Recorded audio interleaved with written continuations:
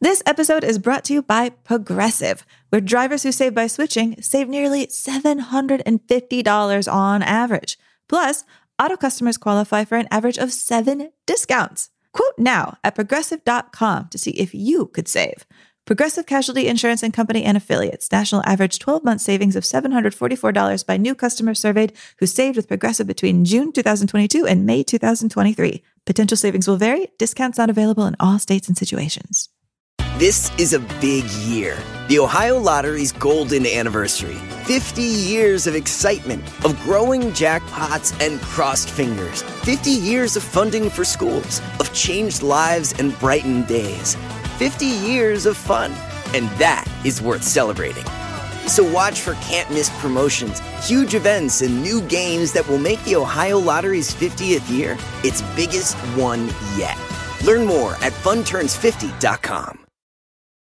The living room is where you make life's most beautiful memories. But your sofa shouldn't be the one remembering them. The new life-resistant, high-performance furniture collection from Ashley is designed to withstand all the spills, slip-ups, and muddy paws that come with the best parts of life. Ashley high-performance sofas and recliners are soft, on-trend, and easy to clean. Shop the high-performance furniture in-store or online at ashley.com. Ashley, for the love of home.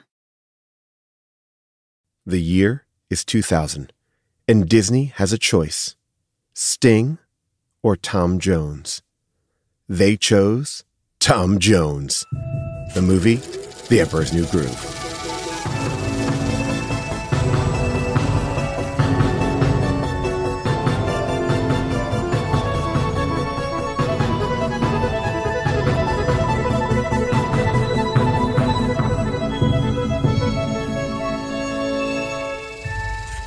Hello, everyone, and welcome to Unspooled.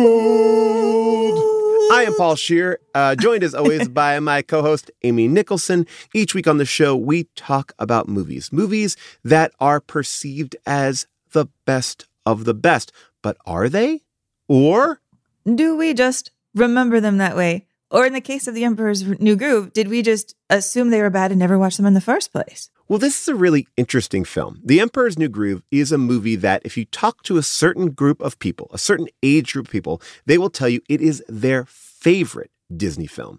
It's really an outlier in the Disney world. You're coming off of all these giant hits, and this is a non-musical. I mean, there is one song, comedy. It really breaks the mold. And right before Shrek gets on the scene, and I have to say, while audiences loved it, Disney hated it. Yeah, there is a ton to talk about here. And I kind of just want to jump in. Honestly, I feel like I've waited decades of my life to know enough about this movie to be able to talk about it in the first place. And now I just want to talk about it. You know what? Let's start our groove and unspool it. The year is 2000 and Disney has to make a cartoon about a llama. I mean, they have to. They've promised McDonald's that they would release a cartoon about llamas in the year 2000. This is not a joke. Now, here's the thing. If Disney doesn't follow through, they're going to be out even more millions of dollars than the millions of dollars that they've already spent and years that they've put into trying to make this llama cartoon happen. The year is 2000, and corporate synergy is how movies are made. In honor of Disney's new movie, The Emperor's New Groove, we're putting a llama in McDonald's Happy Meals. Hello, a toy llama? They're moving, grooving launchers, and there's one in every Happy Meal. Come on, llama. Come on. Booyah! But Disney has a few good things going for the project, which they are calling Kingdom of the Sun. Roger Allers is directing. He made The Lion King. Sting is doing the music, and he's Sting. And what a voice cast. Owen Wilson in the lead role, Carla Gugino as his love interest, Harvey Fierstein as this comic relief, and Laura Prepon as a female llama herder. Plus, it's only been a decade since the Disney Renaissance started with The Little Mermaid, and the Renaissance is still in full swing, isn't it? Isn't it? That was a movie called Kingdom of the Sun, which became The Emperor's New Groove, and how that happened is as hilarious as The Emperor's New Groove. Very simple and very funny story about a selfish emperor named Kuzco, voiced by David Spade, who gets turned into a llama by his advisor, Yzma. That's Eartha Kitt, who was awesome. And then he has to turn himself back into a human with interference from a nice villager named Pacha and a hilarious himbo henchman named Kronk. They're voiced by John Goodman and Patrick Warburton. In fact, the cartoon and the story behind the cartoon have a lot in common. Egos, misguided leadership, moments when people are forced to throw up their hands and say, ugh, it works because it has to work. No, it can't be. How did you get back here before us? How did we, Kronk? Well, you got me. By all accounts, it doesn't make sense. Oh well, back to business. There's even a documentary about this whole backstage saga directed by Sting's wife, Trudy Styler. It's called The Sweatbox. We're going to be playing some clips from it, but you can track down the whole thing on archive.org, which I highly recommend. It's great. It's so great. But The Emperor's New Groove was released in 2000. It was released on December 15th, 2000, only 6 months behind schedule. I did not see it at the time. Paul did not see it at the time. You told us we had to see it because we had casually slagged it off.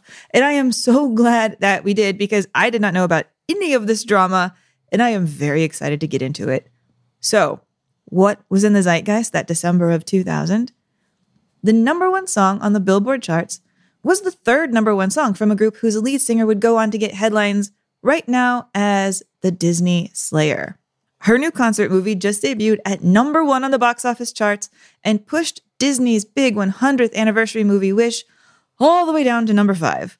And yes, the singer was also the voice of Nala in the remake of The Lion King, but she does not need Disney because just as the song says that she is singing with Destiny's Child, she's an independent woman. Tell me how you feel about this. Try to control me, boy, you get dismissed. Pay my own condo and I pay my own bills. Always 50-50 in relationships.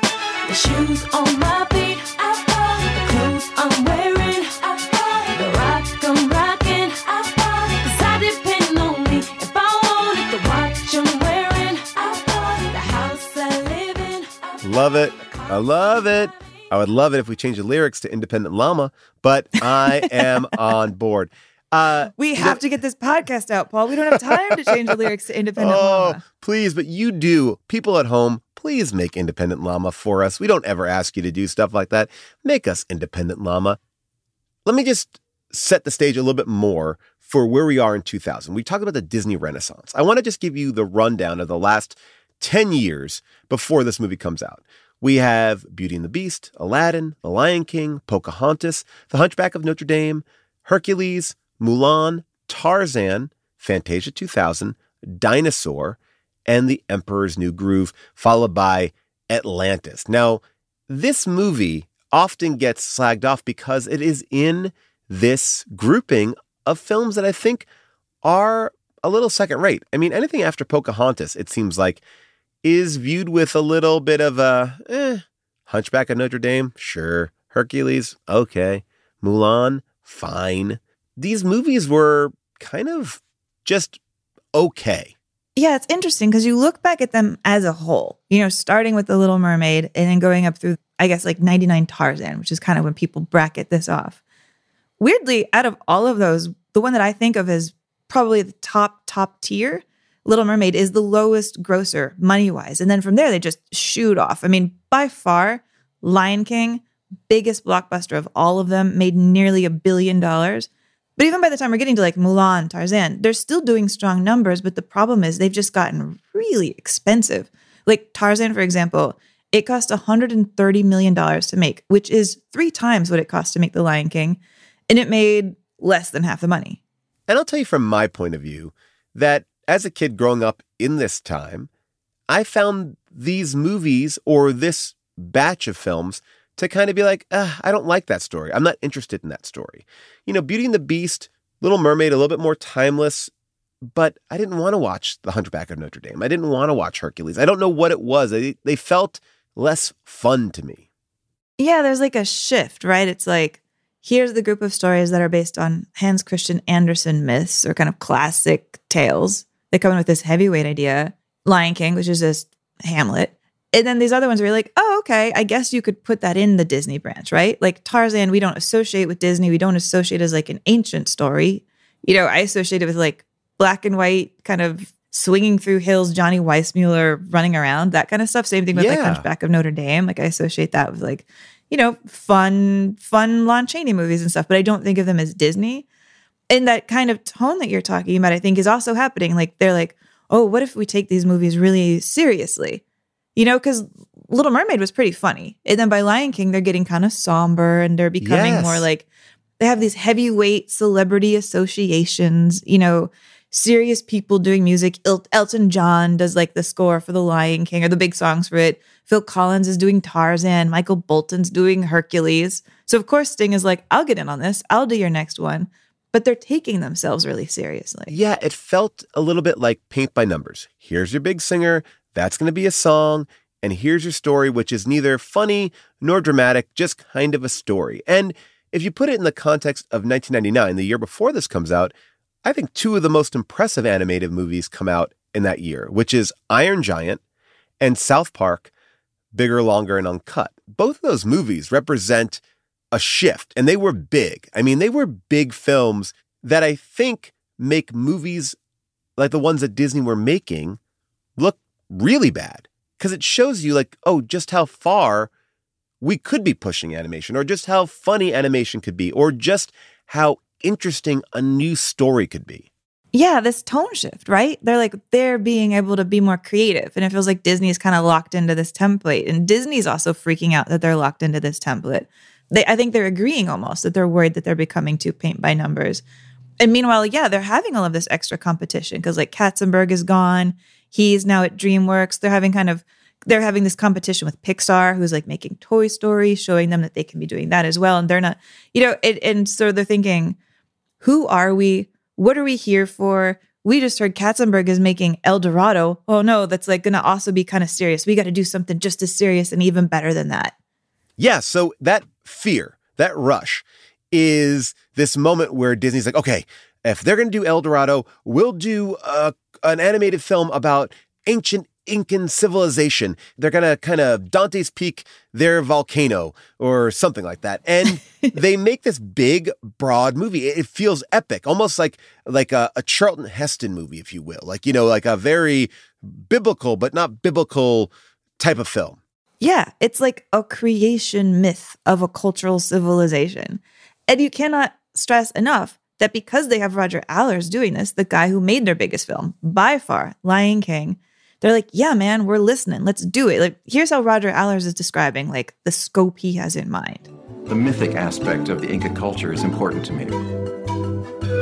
I'd love to get something of the essence. It does have to do with their gods and the sun and the beautiful imagery of that sort of thing.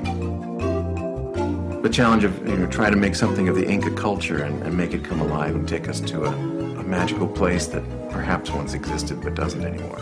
And so this is the story people are expecting. Like, how is this going to work? We're really ready about this. And then they have this first test screening. And I want to play the buildup to talking about the first big test screening. And then you'll hear it rolls into a little bit of the intro of how this is going to sound. One director described this, Rob Minkoff, who worked with Roger on Lion King, said screening the movies like this is having someone chop your hands off and pull your pants down in front of a crowd. And you stand there with stumps bleeding, incapable of pulling your pants back up. And that was the experience of screening one of these movies. The creator, Viracocha, wanted the world to have light. So he threw a rope to a distant star. This star was Inti, the sun. People lassoing the stars. And then what happens is afterwards they're talking about it and everybody's like, this sucks. And when Sting is like, I kind of liked it, they're like, shut up, Sting. I have to say, I enjoyed the movie far more than I thought I would. Shut up. So now we're caught in a really interesting proposition, because if you don't know how animation works, or especially the way that animation works at Disney, the animation is part of the writing process. You're constantly creating acts, retooling acts, bringing new things in. And like it was set up there, they are faced with a complete dismantling of this film and keeping the parts that work and jettisoning the ones that don't. But it's really hard when you have such an epic story. It's not like you could just keep one part of it. They have to make a bunch of decisions. Is it a comedy? Is it a drama? Is it a musical? Now, meanwhile, Sting has been writing songs for a musical. That is what Disney is known for. Musical animated classics. And it hasn't been that easy for him, too, which is so funny in this documentary. I mean, part of why Sting's wife is doing this documentary is because the studio's being really tactical. They're like, we don't really like to open our doors to documentaries. This is kind of like unnerving for us. However, we don't want Sting to walk away from this project. So if we let Sting's wife make this her first debut, this is like her first debut as a filmmaker, it'll be harder for him to walk away from the project because he wants to see it through, because she wants to see it through. This is our thing. And this is why this documentary is great. And you have all these like early scenes of Sting being like, what should a llama song sound like? I don't even know exactly what the plot is, but what does a llama sound like? This whole song is about llamas in Incan society and the position. You know, the premise is that the entire civilization is dependent on the llama because you can't have a civilization if you don't have any clothes on. I was writing songs in the dark, really, based on sort of hearsay of what the film was going to be. There was no hard script. And you can see Sting getting frustrated because in the beginning, he comes in writing the music before there is a script. He's writing a story about the prince and the pauper. I mean, that ultimately is the story that the Kingdom of the Sun is following. This idea that a pauper and an emperor switch places. And the songs that Sting is writing are fun. They're alive. They feel energetic.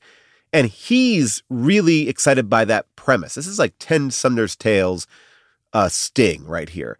And that happens a lot with musicals. You write the music first and you kind of write the dialogue around it.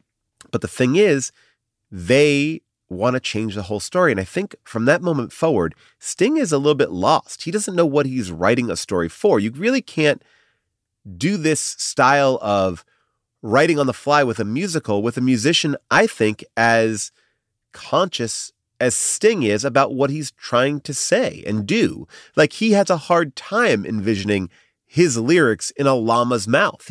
He can't just go with the flow. And that's great. Like, I do believe that he's an artist and he wants to tell an interesting story. And you see them giving him notes and he is just having a horrible, horrible time. It really feels like they should part ways here just because he's creatively overwhelmed. He just doesn't know what to do. What should I be doing? Because the animators don't know what they should be doing. And they work on it, and then they bring it back, and they don't like that. And then they have to kind of figure out, well, let's take the best of the best. And they pitch 4 ideas to Disney. And the ideas are wild. This is a movie that was based in Incan civilization, and they're bringing an animated movie that takes place in Nebraska about cows as one of the 4 ideas. I mean, that's how far they're getting away from this original idea. There's one in Jamaica, I think, where one of the guys is joking, I guess we could just redraw these characters with dreadlocks. Like, they're kind of losing it. And it's so funny to watch. I mean, part of the thing about watching a document like this now, 25-ish years later, is you're looking around these Disney rooms, right? I don't know if you had this feeling watching the doc, but I was thinking, oh my God, everybody in here is like a white dude of around the same age. A couple women in the corners, but it's like just these rooms and rooms of like white guys with glasses talking about like, what do we do about these countries, And Sting on the side also being a white dude of a certain age, but sort of being like, how can I keep this company ethical? Like when they kind of pitched him that the movie was going to end with like, and then this prince who wants to build a gigantic theme park builds his gigantic theme park in the rainforest. Sting was like, absolutely not. And he's telling his wife, no. I've been aware for a while now that my vision of the world and Disney's may be at odds. I can only be candid. But there's something intrinsically faulty with this film, and I find it very difficult to continue working on something that goes against my beliefs. I offer my views humbly, and I look forward to your response. Yours sincerely, me. I think it's a real concern of mine that I'm alloyed to this organization which seems to want to take the best of different cultures and suck them up and then spit them out into something that's like a hamburger. It's really not what I want to do. I don't think that's what they want to do, really, if they think about it. So I'm in an interesting position. I'm only a songwriter. Isn't that kind of fascinating, that little last part he says right there about like having this conversation about cultural representation? How can we do this sensitively? Because I feel like Disney has gotten better at that, like a lot better at that. But I like him here kind of trying to wade the gap between like, they're not trying to be dumb, but are they trying to be smart?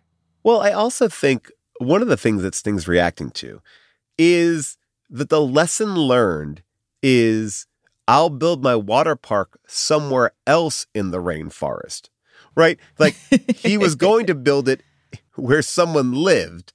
And now he's like, my lesson is I won't build on someone's land.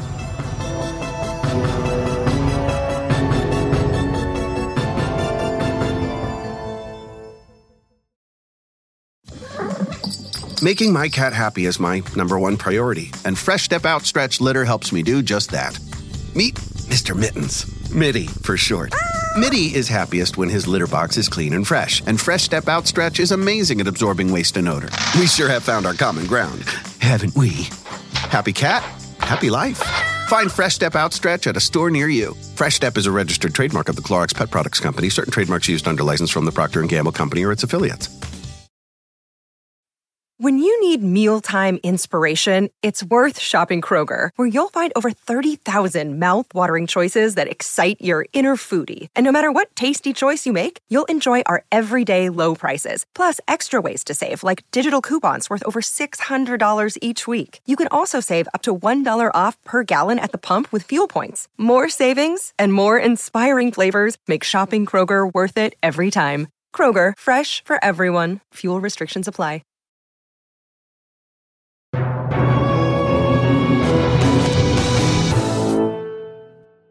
Let's talk about this movie, because we are here to talk about The Emperor's New Groove. What becomes this movie about a prince who wants to build, in the actual movie, it becomes a summer house, which again is a wild idea.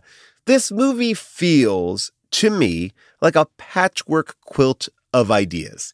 So much so that David Spade narrates large portions of this film that clearly they wrote dialogue for, that they just felt wasn't working. It's like whenever anything isn't working, they cut to David Spade doing VO. And it's kind of mind-boggling, but in an interesting way, it feels so uniquely different than anything that Disney has done. Like it's like they got punched so many times. They got their hands cut off. They got their legs cut off, and they still kept on going. And this is what you get. Like at a certain point, if you take away everything from these people, they just have to use what's on the table. And they did. Like, I think now this movie would never be released, but back then they couldn't afford that. So they had to release it. And this is what you get, this weird film that I think shares more with the Animaniacs and the style of animation going on Fox after school than anything else that Disney's ever done. Yeah, and I'm going to say, I loved that. I loved that about this movie. I had so much fun watching this movie, and it was interesting kind of doing that mental math afterwards, because I watched this movie super plain. I don't know if we ever really talk about this. When we watch movies for the show that I haven't seen before, I like to watch them completely in a vacuum, just in the movie, and then I learn about it. And then I go back and like watch parts of it again. Okay, go. Because I love having that fresh reaction. Yes. So, I'm watching this and I'm like watching David Spade's narrator come in, over a scene where we're watching John Goodman as the nice villager kind of try to talk to his family. And what do I do? And do I tell them that we're going to get kicked off our land? And I don't know how to handle this. And the sad music is kind of coming in. And then he jumps in. He's like, hold up. Let's shift the story back to me. Hi. Excuse me. 2 seconds here. I'm the one in the car, remember? This story's about me, not him. Okay, you got it? All right, we're going to move ahead. Sorry to slow you down. I just thought that was this movie being, like self-referential, cheeky, a thing that it does, I think, a lot in ways I enjoy. I didn't know that it was also because in the room, there's just a huge fight about this family. They're like, I think the family's boring. Why do we have this family? Do we need these scenes with this family? How do we make this wife interesting? Maybe we can't make the wife interesting. How can we get around this? We'll just say, hey, we're not talking about her anymore in the voice of the llama character and shift it back. And that's honestly, as patches go, I will roll with this. I will completely roll with this. But it's crazy making, right? It's crazy making. Like one of the details I loved, that scene where Kronk, who's amazing, cannot wait to get into Kronk later. Kronk is back at this villager's house and he's doing double dutch with the kids. This is my variation of double dutch on the signal. We switch places. Kronk, it's time. Okay. That was because Disney came to the cartoon makers as they're trying to just like patch this all together. And they're like, okay, so we have this new deal now with ESPN where we're going to be showing like double Dutch jump roping championships on television. So if you can work jump roping into the movie, fantastic. And they're like, you know what? This movie is so insane. Why not? Here you go. Jump roping. We're good. We're jump roping now. The freedom is kind of fun. It's amazing. They really were just patching holes on a boat. And thankfully that voiceover works to a certain degree. But I think at the end of the day, what you get is a movie that's really not a movie. Like there's no true feel to this movie. I thought this movie was really funny, really weird. I like the performances, but it doesn't really grow. It just kind of keeps on pushing the ball uphill, right? It doesn't ever feel like it takes off. As much as I enjoyed all these pieces, like at the end of it, I was like, okay. Like, it's not a musical, which is wild, right? This is a movie that was going to be a full-on musical. It has a great opening number done by Tom Jones. In the beginning of this movie, I'm like, I'm all in. We got to play it. It's a banger. There are despots and dictators, political manipulators. There are bluebirds with the intellects of fleas. There are kings and catty tyrants who are so lacking in refinements. He'd be better suited swinging from the tree. I'm all in. I love this movie. I'm already on board. I didn't know it was going to be David Spade. I was a little bit surprised that David Spade was an Incan emperor. It just was like, okay, all right, sure. And then when I heard John Goodman, I was like, this is great. The opening just feels to me, and I mean this with the best intent, wacky. Like wacky, fun, weird. And that to me is Animaniacs, which is a show that I loved when I was a kid. It just felt like it was pushing. And then it just continually kind of goes down. And then you could feel like the audience testing meter in this movie. Whenever it gets a little bit boring, they just kind of pull you out of it. And it keeps on going up and down, spiking a little bit to tell you a very basic story, which is a powerful person gets turned into a donkey, a talking donkey. Excuse me, llama? Oh, sorry. Do you want the llama-ish to come after you? The llamas are going to get mad. Do you know what a llama sounds like when it gets mad, by the way? Oh, because I was hoping you were going to play a clip. Of course I was. Which, by the way, is actually pretty accurate to the llama yell that we hear in the very beginning, where you have the little, oh, I love the opening music, and then the llama yell.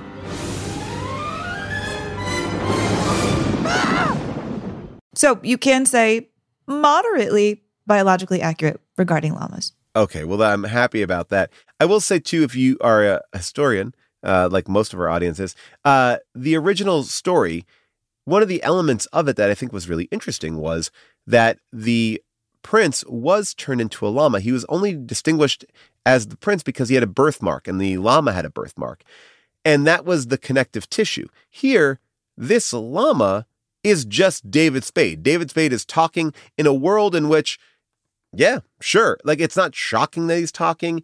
It really has no no weight to it in a way. Yeah. He apparently went in there and he was like, he tried different llama voices. He was like, should I do it deeper? Should I do it this? And they were like, no, we just want this is his quote, nasally, normal, annoying, sarcastic voice.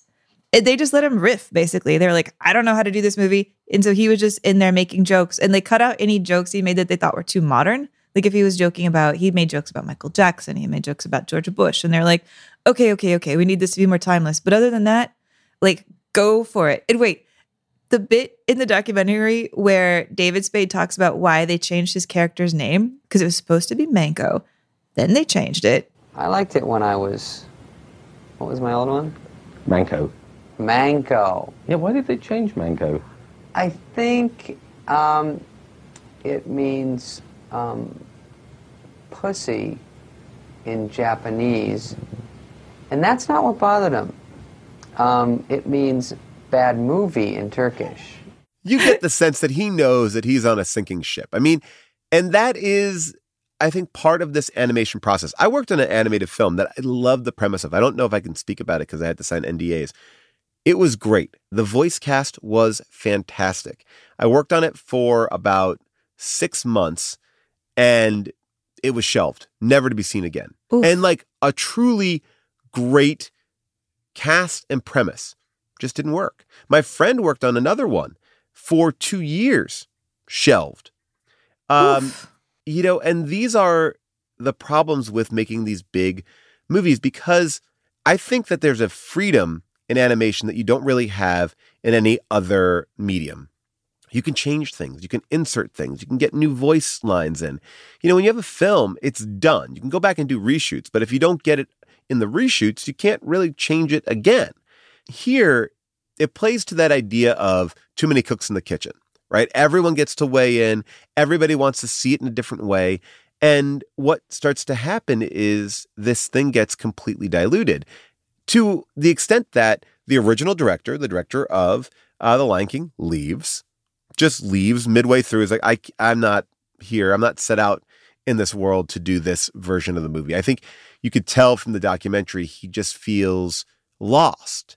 And I think a lot of people feel lost. They have this premise, a simple story, but it's just not working. The same way that Sting was hitting these brick walls, this movie hits story brick walls. Now, I'm laughing during it. There's something really energetic about it. But I think even at like an hour and 24 minutes, it doesn't even earn its time ultimately. Like, I'm like, what's the end of this? It just feels like it wears out its welcome because, again, it's David Spade kind of shitting on the story while telling you the story. And really where this movie, I think, thrives and why it stays alive for as long as it does is because the voice performances around it just kind of keep the film above water. Like, oh, I love all these people. This is really well cast. I mean, it's completely different cast than the original cast, but it is fun. Every time I hear Patrick Warburton on screen as Kronk, I'm in. I think it's a hilarious character. Oh, yeah. I mean, okay, so wait, hold on. I think I like this movie more than you did. Okay. And I want to kind of get into that for a second before I like rhapsodize about how much I love Kronk. Because I'm trying to figure it out too. I think part of why I really liked this movie is just that it was like out to entertain. And I haven't felt that way about a Disney movie in a minute, because I think we're at in a period right now where Disney is lost again, right? Right. I mean, they had their new renaissance that I would say started like around the time of probably Princess and the Frog, I'm guessing. Right. And like rose up again, had another big string of hits that I thought were, mixed quality. I don't love Frozen, but whatever, it's fine. And then now I feel like they're really lost in the weeds again. We had maybe things always happen in 10-year cycles. 10 years lost, 10 years good, 10 years lost, 10 years good. Now it's like they're making money, but they're making money on live action rehashes. It feels like they're really floundering.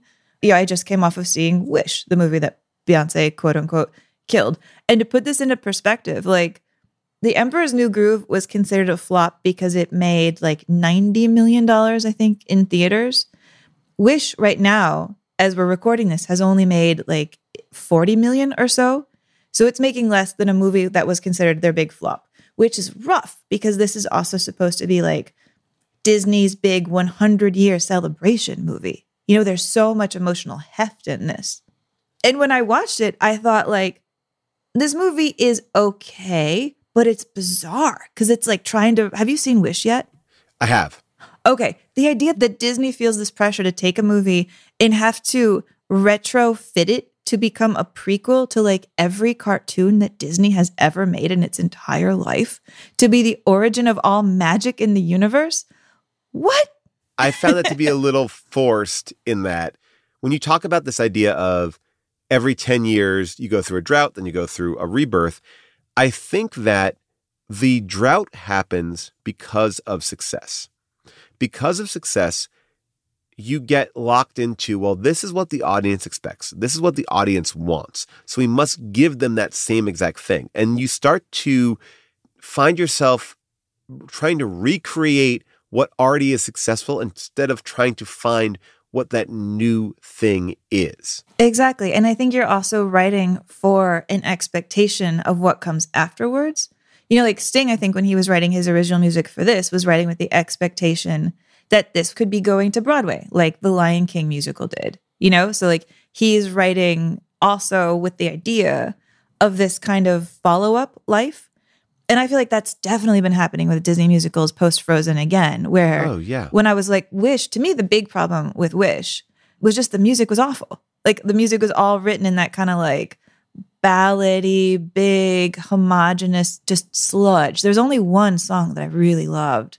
That was like kind of the percussion, weird, fun, strange one towards the end. That song was great. But everything else was so samey. That pressure of expanding it into different formats and then everybody getting invested and all the executives piling in. And, even Bob Iger, like just last month being like, oh, films like The Marvels didn't do well because we didn't have enough executives looking over it day after day after day after day.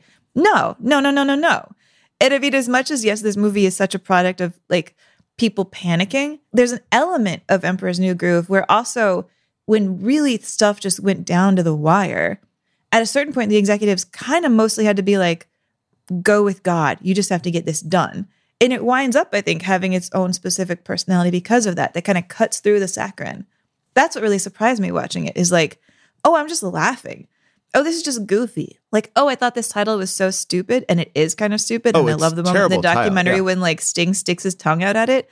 But I do love the moment where they fold the title in by saying, beware the groove. Well, I threw off the Emperor's groove. What? His groove, the rhythm in which he lives his life, his pattern of behavior. I threw it off, and the Emperor had me thrown out the window. Oh, really? I'm supposed to see him. Don't throw off his groove! Oh, okay. Beware the groove. Hey, are you going to be all right? I mean, I'm laughing. I haven't laughed at a Disney movie in a long time. And what is a Disney movie for if I'm not laughing? I mean, I did laugh when he kicks the old man out of the temple because he interrupted his groove. I was like, groove.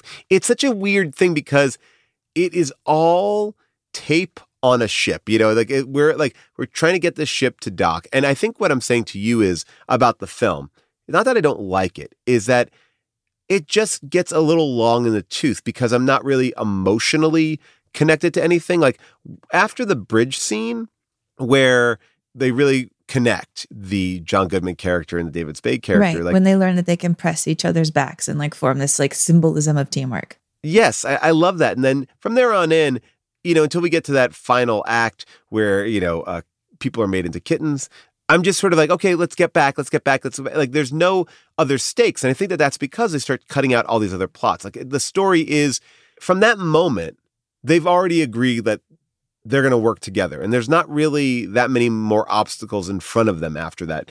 Just kind of the obstacles of adventure, but not anything that they're overcoming as people, if that makes sense. Yeah. Did you need that all the time? I guess I didn't miss it. I guess I didn't miss it at all. Well, no, but I think that that's what made it feel to me like a Fox show, like a Fox animated afternoon show. I was like, this is fun. It has a lightness to it. It just feels like, okay, we're just doing bits and gags, but I don't know if that is a 90-minute thing that I want to sit and watch. Not saying I need to see a whole character arc out or all these changes, but there's not much left for me to enjoy. I found myself going, okay. I mean, I'm in. I'm still laughing throughout. It just felt like the note was, we don't want to sew this down. We don't want to really connect with them. It's that note that you get when you're watching a show with the dial. It's like, oh, the dial went down here, but then it went up here. It's like, oh yeah, that's the setup, and then that's the punchline. And I feel like this movie is like, anytime that dial goes down, they're like, oh, we're nervous about that. Like, we don't know. We're not confident enough in this to allow moments to happen. You're right. Okay, I'm of two minds, right? One of my minds is that this movie just felt to me like a very long Warner Brothers short. Yes. And I love Warner Brothers. Me too. I love it. I mean, the jokes are just so silly, so wacky. They're leaning on kind of older routines, but they're making them really funny. The old kind of Marx Brothers gag, basically, of like people spinning through doors and missing each other. I'll have to charge you full price. Hey, how about a side of potatoes, my buddy? You got it. One cheese on those potatoes. Thank you, Kronk. Cheddar will be fine. Cheddar spuds coming up. Spuds, yes. Cheese, no. Hold the cheese. No, I want the cheese. Cheese it is. Cheese me no likey. Cheese out. Cheese in. Oh, come on. Make up your mind. Okay. On second thought, make my potatoes a salad. I mean, even like, to me, I love the old classic of like the devil and angel on your shoulder, which like Kronk has here. You're not just gonna let him die like that, are you? My shoulder angel. Don't listen to that guy. He's trying to lead you down the path of righteousness. I'm gonna lead you down the path that rocks. I even went down this like whole like rabbit hole of trying to look up all my favorite old angel devil clips because I just love that trope. And it's like so tropey. And you can't really give the film credit for using an old trope, but it's a trope that I just think is always really, really funny. I mean, do you want to hear some of my angel devils? Oh, just tell yeah, me yes. please. Okay. One of the first angel devils I ever found actually was like an old Disney one. It was like a Donald Duck one from World War II, where Donald Duck is being told that he should do the right thing as an American and go out and buy World War II bonds. But the devil's like, wouldn't it be nice to just spend your money on yourself? Not tomorrow, Donald. Today. I'm tired. Donald! Donald? Your bank. Come along, Donald. Wait a minute. Don't let that sap tell you how to spend your money. Be smart. Spend it on yourself. Okay, I will. There's like ones with Fred Flintstone, like from the Flintstones, where Fred is like, oh, do I have to give some of this money from this winning lottery ticket to Barney? You bet your life he's a real pal. And do you know what you are? You are a schnook. A schnook? Yes, a schnook. All right. So you didn't have the money, but you could have offered to split your ticket with him. Yeah, that's what I'll do. I'll split it with him. What's the matter? You nuts? You want to give away half your winnings? Don't be a sucker. And then, of course, like Family Guy has just been like going nuts with it. Their whole running thing is like when Peter is having angel and devil problems, most of the time the angel is just stuck in traffic and can't get there. And so the devil has to do it anyways. But here it gets more violent. Why don't you go talk to him? Well, I don't know. There's a game on. Shame on you. You march right over there and cheer your old friend up. Don't listen to that sissy. Grab a beer and watch the game. Yeah, that sounds good. Oh my God! Now get your fat ass over to Joe's. Look, buddy, Move! All right, just take it easy. Just take it easy, man. Everything's cool. And there's something about the violence of this devil that just made me laugh. Like when the devil is on his shoulder and he cocks his pitchfork like a shotgun. That's it. She's going down. To see a Disney movie just have like a very dumb gun cocking joke, it felt just dangerous enough, I guess, that it made me laugh. And maybe it wouldn't have made me laugh in 2000. But like in the moment that I'm at in my long-standing, lifelong relationship with Disney, it made me laugh because it felt refreshing. And I think that's also a huge part of this cycle. Well, it would be a huge part of the cycle if they embraced it, but they didn't. They let it go. I think they took the wrong lesson from it, which is we are trying to distance ourselves from this. We don't ever want to repeat this. And I do think that Disney could have had an interesting couple of years if they did embrace the culture of animation at that time. I think that there's a split the difference world, which this movie does rest on, of Animaniacs and South Park. Can you do something subversive and fun? And, you know, the way that even Ren and Stimpy was. Like a lot of us who grew up with cartoons, these Disney movies were staying behind and not moving forward. You know, we're getting movies like Bolt and things like that felt like they ran it into kids stuff and they figured, all right, well, kids are dumb. They'll watch whatever. So who cares? And I think that the things that elevated those other films were they felt like movies. And where this movie, I think, falls apart is it doesn't feel like a movie. I think it could have felt like a movie, but there are a lot of these like, whatever, like the Trapdoor Runner. You know, why do you even put that trapdoor there? Why do we have a trapdoor? And that's how she gets killed at the end. It's like, yeah, because the trapdoor. It's like, and by the way, I love it. I'm all in on it, but it's lazy. Right. But I mean, can't you just picture the room? Like, that's what I was thinking. Yes. Like, then hearing about all of this, like, this movie was such a headache that I can really see an entire room of people getting to the point where they're like, that made me laugh. It's going in. Oh, 1,000,000%. And the thing is like, and you can't say anything about it because, you know, we talked about this in the beginning. Sting was having a hard time with, you know, David Spade's character wanting to build a water park in Pacha's village. And the solution was just to build a water park in a different part of the rainforest. Now he wants to build a summer home and he builds his summer home near Pacha's village, an uninhabited hill, and Pacha can use the pool. Use the pool. Like, it's like, all right. It's not like, oh, we're going to spread wealth. We're going to help people. It's like, you know, and again, I don't need that. But it's like the movie walks a line of being very subversive and then very Disney. And I think that what you and I are responding to is the subversive things within the Disney cartoon. It feels to me like what that first Shrek did so well. And Shrek comes out the year after this. And Shrek is the deconstruction of the Disney fairy tale in a way that's funny and interesting and clever. And that, to me, is what Disney almost had here if someone realized it. But I think really what people were trying to do was just get this to a releasable state instead of just leaning into what this movie was almost about to do. This movie was almost Shrek. And then Shrek came out. Because it's the closest they've ever done to like a horrible, unpleasant lead character. Yes. And there is something about Shrek, and we talked about it. Like, I had a negative remembrance of Shrek, and rewatching it, I was like, oh, it is very fresh. It is very funny. And that, to me, is a fulfilling film. Like, a film that has emotional moments in it, but does not drop the comedy. And here, I don't know if everyone was even on the same page tonally. And that's something that comes up in the documentary. Like, they give Sting this note about his songs being different types of songs. And it's such a crazy moment. You watch Sting going, that doesn't even mean anything. What are you saying? Because you hear Sting songs and they're just like, yeah, that one's a little faster. That one's a little slower. Like, you listen to The Lion King and you listen to like Circle of Life and Hakuna Matata. They're very different songs. Very different songs. You know, and that's something Disney's really been failing at lately. I think that Wish, they tried to do that. I don't know if it was successful. One number. Yeah. Well, there was like one number that felt like very Taylor Swift-like. I really love that end number when the Queen kind of joins them. When she comes in and joins them, she's the best singer out of everybody. Oh, she's amazing. She's my friend, and she is awesome, and she kills it in that movie. That's the only good one. I think that is the only really, really good song in the whole movie. But here, like, the tonal clash from the score to the Sting is so wild. Like, the last few seconds of this movie, when it goes from like, ta-da-da, we're swimming, to, oh, this is the Sting song that's going to get nominated for an Oscar. I was like, what? And every single time I would rewind it because it just kept stopping me in my tracks. It's so awkward. In the quiet time of evening,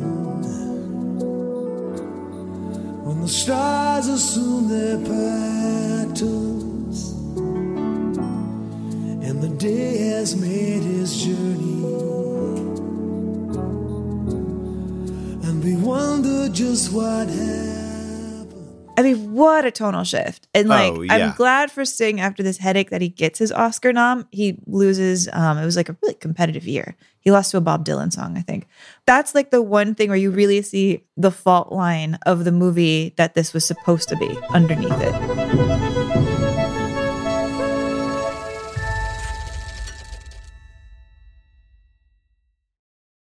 Mom deserves the best, and there's no better place to shop for Mother's Day than Whole Foods Market. They're your destination for unbeatable savings, from premium gifts to show-stopping flowers and irresistible desserts. Start by saving 33% with Prime on all body care and candles. Then get a 15-stem bunch of tulips for just $9.99 each with Prime. Round out Mom's menu with festive rosé, irresistible berry chantilly cake, and more special treats. Come celebrate Mother's Day at Whole Foods Market. Making my cat happy is my number one priority, and Fresh Step Outstretch litter helps me do just that. Meet Mr. Mittens. Mitty, for short. Mitty is happiest when his litter box is clean and fresh, and Fresh Step Outstretch is amazing at absorbing waste and odor. We sure have found our common ground, haven't we? Happy cat, happy life. Find Fresh Step Outstretch at a store near you. Fresh Step is a registered trademark of the Clorox Pet Products Company. Certain trademarks used under license from the Procter & Gamble Company or its affiliates.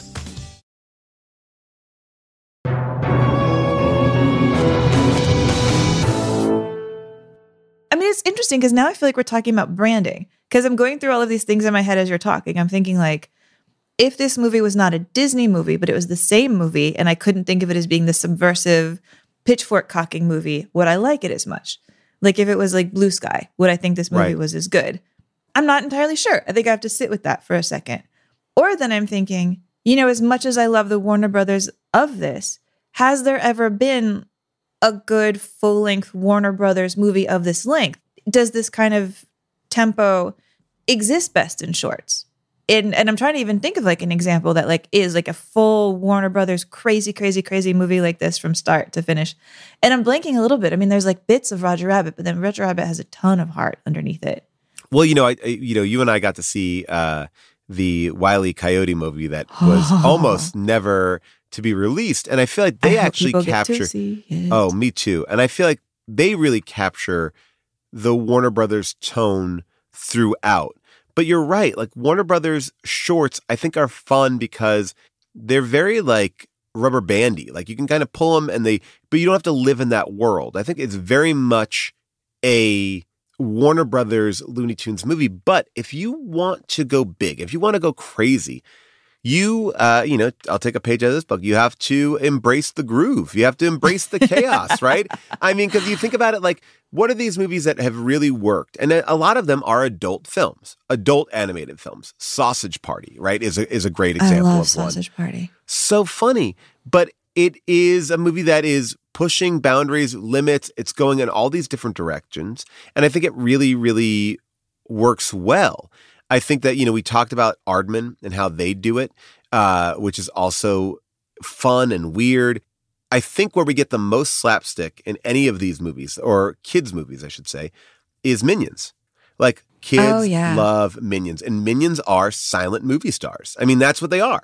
And they're shorts and they're long, but they are, for the most part, 1/4 of a movie. They are topping throughout the entire film. They're not the actual film. And I think that that's probably the best example of what they wanted to do. They just didn't have the story to kind of carry it through. And I don't think, like, maybe people love it. I don't know. Despicable Me is always an interesting one because, like, there are things I really like about it and there's things I really don't like about it. So, but I like that that's at least, like, leaning into unpleasant protagonists. A thing that I just absolutely love.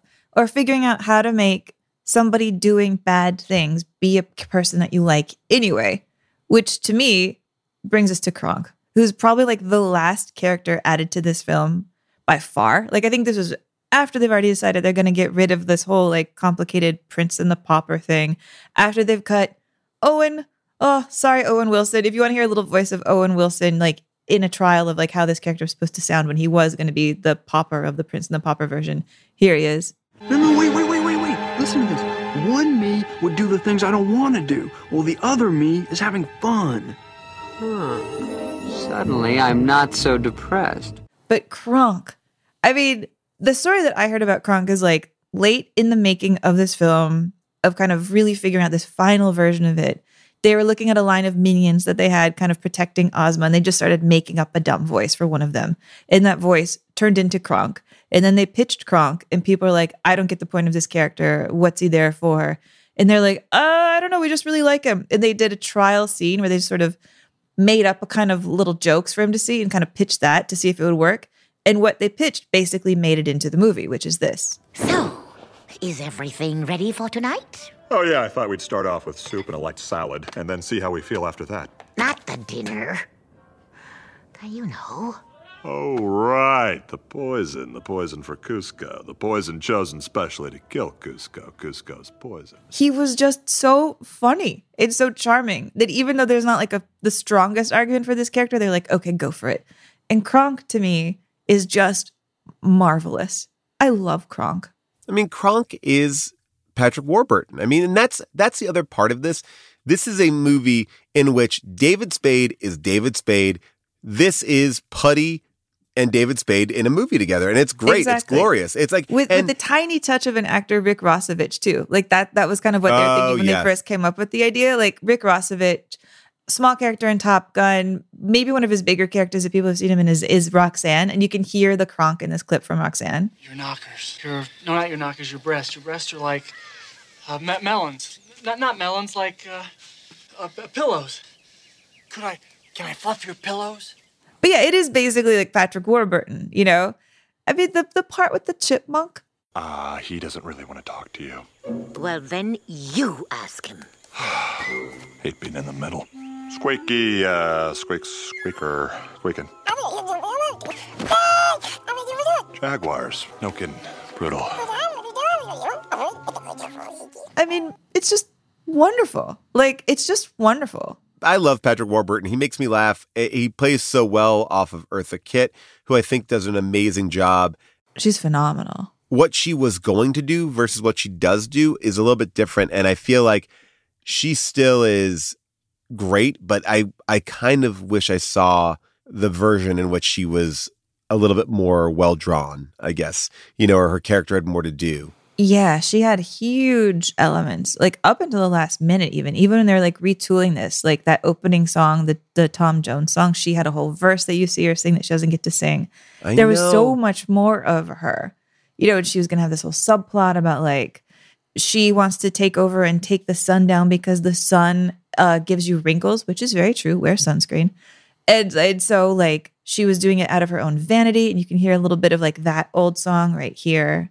When a woman acquires a certain age, and the men who adored you no longer swoon, it pays to avoid the sunlit days. But the moon grows old, just like us all, and her beautiful years are done. So now she prays through endless days to take her revenge on the sun. Watching the videos of her behind the scenes doing this performance, seeing her emote, watching her like move her face and her body and become this character, I was just absolutely in awe of everything Eartha Kitt did behind the scenes. I was wondering, do you think that part of the reason that Yzma becomes a cat at the end is just an extended joke about Eartha Kitt playing Catwoman? Yeah? Yes, 100%. I mean, Eartha Kitt's always going to give you that little cat energy. I mean, she growls multiple times in the documentary. Let me give you a compliment and a criticism. Not you, but of the movie. I was suspect if I would enjoy David Spade for 90 minutes. I was like, that's a big chunk of time to have him as a lead character. And I will say I did. As much as I talk about the movie kind of running out of steam, it doesn't run out of steam because of David Spade. I think he does a great job in this movie. And I would never have bet that. I would have thought that he would run out of steam for me. I would have thought so too. I actually read an interview where he said this is the only movie he ever did that actually got good reviews. Not Tommy Boy? Gosh, I haven't seen Tommy Boy in so long. It's very funny. Here's what I'll say. The animation besides Kronk and Yzma, and obviously Yzma has been in the film the longest time. That's Eartha Kitt's character. And Kronk the least amount of time. The rest of the animation doesn't feel like it's matching the voices of our characters. And that's something I really was looking at. I was like, oh, this voice that's coming out of David Spade is so interesting. It's so specific. And I didn't feel like that character had any of the David Spade energy, nor did I feel that the llama had that David Spade like look to him or something. And I love Pacha, and John Goodman's such a great voice. They didn't feel like they inhabited who they were. Like the voices, we recognize them and we're on board with them. But I felt like Yzma and Kronk really felt like the voices and the faces matched. Could you understand that? Or is that like, does that feel too? No, I completely agree. I completely agree. Like the one area where I would compliment the animation is I do love the colors that they use. I love this color palette that they're using. The kind of dual colors. I love that they're going for like an exaggerated kind of expressionist design. The Peru of it seems very light to me. I don't even know if they even say the word Peru in here. But like, I mean, I guess Peru wasn't even called Peru and maybe the time that they're setting this in. But the one little bit when you go into the evil Yzma lab and all of her beakers are done in kind of the style of like Peruvian textiles, that was so beautiful and so funny. And I love just like the neon pinks and purples and blues in that scene. Yeah, absolutely. I totally agree with you. I thought that this entire movie really looked good. And I think I loved 2D animation as well. I just feel like there was so much going on here. There's great art. There's great ideas. And it feels like this movie was rushed. It was pushed out the door. That to me is unfortunate because I do think that they were finding something. And even if they went on this track and were able to polish it just a little bit more, I think you would have had a better movie. And I think what I'm saying is this is an entertaining experience. I like this movie. It's fun. I'm not even saying it's fine. It's fun, but it feels to me very disposable. And we talk about a lot of movies on this show, and I haven't felt that way in a long time. Like, there's not much here, but I'm enjoying watching it. I mean, I can go with that maybe this movie is most interesting as a point on the timeline of the Disney map of like charting the company's corporate culture. But I also can get that if I hadn't been told this movie sucked, and if I also hadn't felt like I was a couple years too old to have to keep up with every Disney movie at the time, that if I'd grown up with this movie, I can imagine absolutely loving it. Yes. You know, I can imagine being like, I want it. I like it fast and furious. And I can kind of relate to like the chatter I have heard about why doesn't Disney respect this movie? Why aren't there any like references to the Emperor's New Groove at the theme parks? Like I've heard it's really hard to even buy like Emperor's New Groove merch if you're into merch, that there's really nothing to have. When Disney was finally, thank God, revamping what Splash Mountain was going to be, I think the waterfall of it all, people were like, maybe this is our moment. We'll get like an Emperor's New Groove water park. We'll get the water park that we've always been promised. And no. Yeah, it's almost like the most representation you get of Emperor's New Groove in Disneyland is basically that Patrick Warburton does the intro for Soarin' Over California. Hello, and welcome to Soarin'. My name is Patrick, and I'll be your chief flight attendant today. We'll begin boarding in a few minutes, but first I'd like to acquaint you with some important safety information.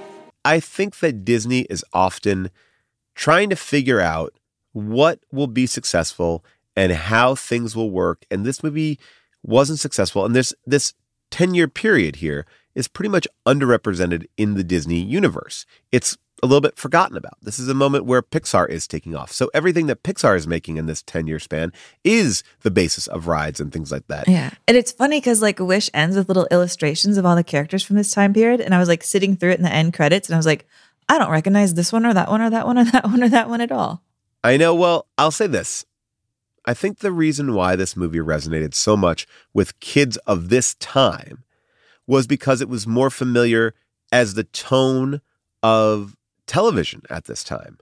So I think in many respects, this is more of a contemporary film that was inadvertently put out by Disney that captured something that they were not making. And if I was a kid and I saw this, I would think this was hilarious because it is subversive, but not so subversive that you don't understand why it's subversive. Like there is just, it's jokes, it's funny. Even Sting is laughing at it.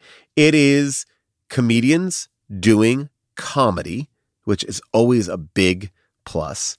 And they really know how to milk a joke. And they also know how to pull you back in. And I think this movie doesn't work with anyone but David Spade. You need that snark because that snark almost says to you as the audience, like, I know this movie's not good, but trust me, I got to tell you this. It like there's a funny energy to him. Like he gets out in front of it without ever saying it in a way that I think makes this movie really enjoyable and really different than anything else that we've seen. The refusal to make this movie earnest, I think, is the reason why it is successful, but I also think it's the reason why it's downfall. But I don't think that there's a releasable version of this movie without that subversion. I just said a lot of words there, but but you know what I'm saying? I think all of them. I like all of them. And I think that's a really good point. You're right. He matches what this is. As totally strange as it is for there to be a David Spade cartoon where he's a llama, it would be so different if it was like, hello, I'm Joseph Gordon-Levitt, and this is my very serious llama. First of all, yes, you're 100% right. Yes. And even if JGL was trying to make this movie, I think it wouldn't, even if he was trying to be fun and light, I don't think it would work. Like David Spade just carries the vibe of, I'm not supposed to be here. I don't like being here. It's a very Groucho Marx kind of energy, to a certain extent. And I think that that's what this movie needed. Right. It I kind of needed needed part your of any anti-lead. llama cartoon that would have me as a llama. I was trying to figure out how to say it. All right, Amy. Speaking of this, I think we really dug into this movie a lot. And I would almost think that this is an interesting conversation to look at with Shrek. Because Shrek and this share a lot of DNA. We talked about it already. But I think the thing that Shrek does really well is still find heart amongst hard jokes. And I think that that's really, really hard. So take a listen to when we tackled Shrek. This movie makes, a strong left turn and all of a sudden shows, you can make something that isn't your mom and dad's animated film. We can be edgier. We can have cooler people being funnier in this world. And look, I know Eddie Murphy was already in Mulan and doing a similar kind of character, but there's something about this, and I've seen both of these movies recently, where this movie just feels more alive. There's just something more fresh about this movie. And I'm surprised that I'm saying that because I didn't want to see it. And I think I've been over Shrek'd. Well, I think part of why we feel that way is because all of the Shrek sequels, this is what I'm trying to separate in my head too. Shrek 1, not terrible. The rest of the Shreks, sloppier and weirder and kind of more out there in a way that's not even cool. Okay, Paul, well, it is time to get seasonal. I want to do a Christmas movie, and I want to do a Christmas movie that I genuinely love and one that has made me cry every single time that I have watched it. So I'm just going to declare it. Our Christmas entry that I want to do this year is the Tim Burton movie, Edward Scissorhands. Ah, so beautiful. We'll be back with Edward Scissorhands next week. And as always, let's thank everybody who helps us get this podcast made. A big thank you to our producer, Josh Richmond, our associate producer, Jessica Cisneros, our engineer, Casey Holford, and our executive producers, Cody Fisher and Amelia Chapello, and our MVP, Molly Reynolds. Our theme song is by Michael Cassidy, and our fan art is by Kim Troxel. Follow Unspooled on Twitter and Instagram, and join in the conversation about all things Unspooled on the Paul Scheer Discord at discord.gg/Paul Scheer.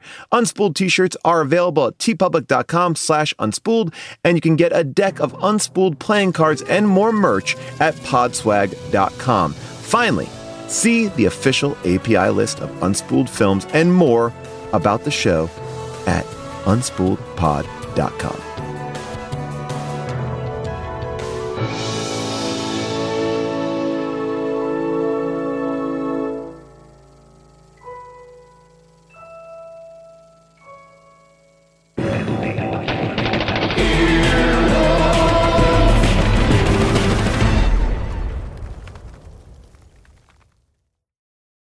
My cat Rachel is the silliest cat I know. One time, she played inside a paper bag for 3 hours. What a mystery. But I'm glad her health isn't, thanks to the color-changing litter from Fresh Step Crystal's Health Monitoring Litter. This premium color-changing litter has pH-activated crystals that can help me detect potential illness early. That makes it easy for me to stay on top of her health and well-being. I may not understand all of Rachel's silly quirks, but I can keep up with the important things. Find Fresh Step Crystal's Health Monitoring Litter at a store near you. Fresh Step is a registered trademark of the Clorox Pet Products Company. Whether you're a morning person or a bedtime procrastinator, everyone deserves a mattress that works for their style. And you'll find the best mattress for you at Ashley. The new Tempur-Adapt collection at Ashley brings you one-of-a-kind body-conforming technology, making every sleep tailored to be your best. The collection also features cool-to-the-touch covers and motion absorption to help minimize sleep disruptions from partners, pets, or kids. Shop the all-new Tempur-Adapt collection at Ashley, in-store or online at ashley.com. Ashley, for the love of home.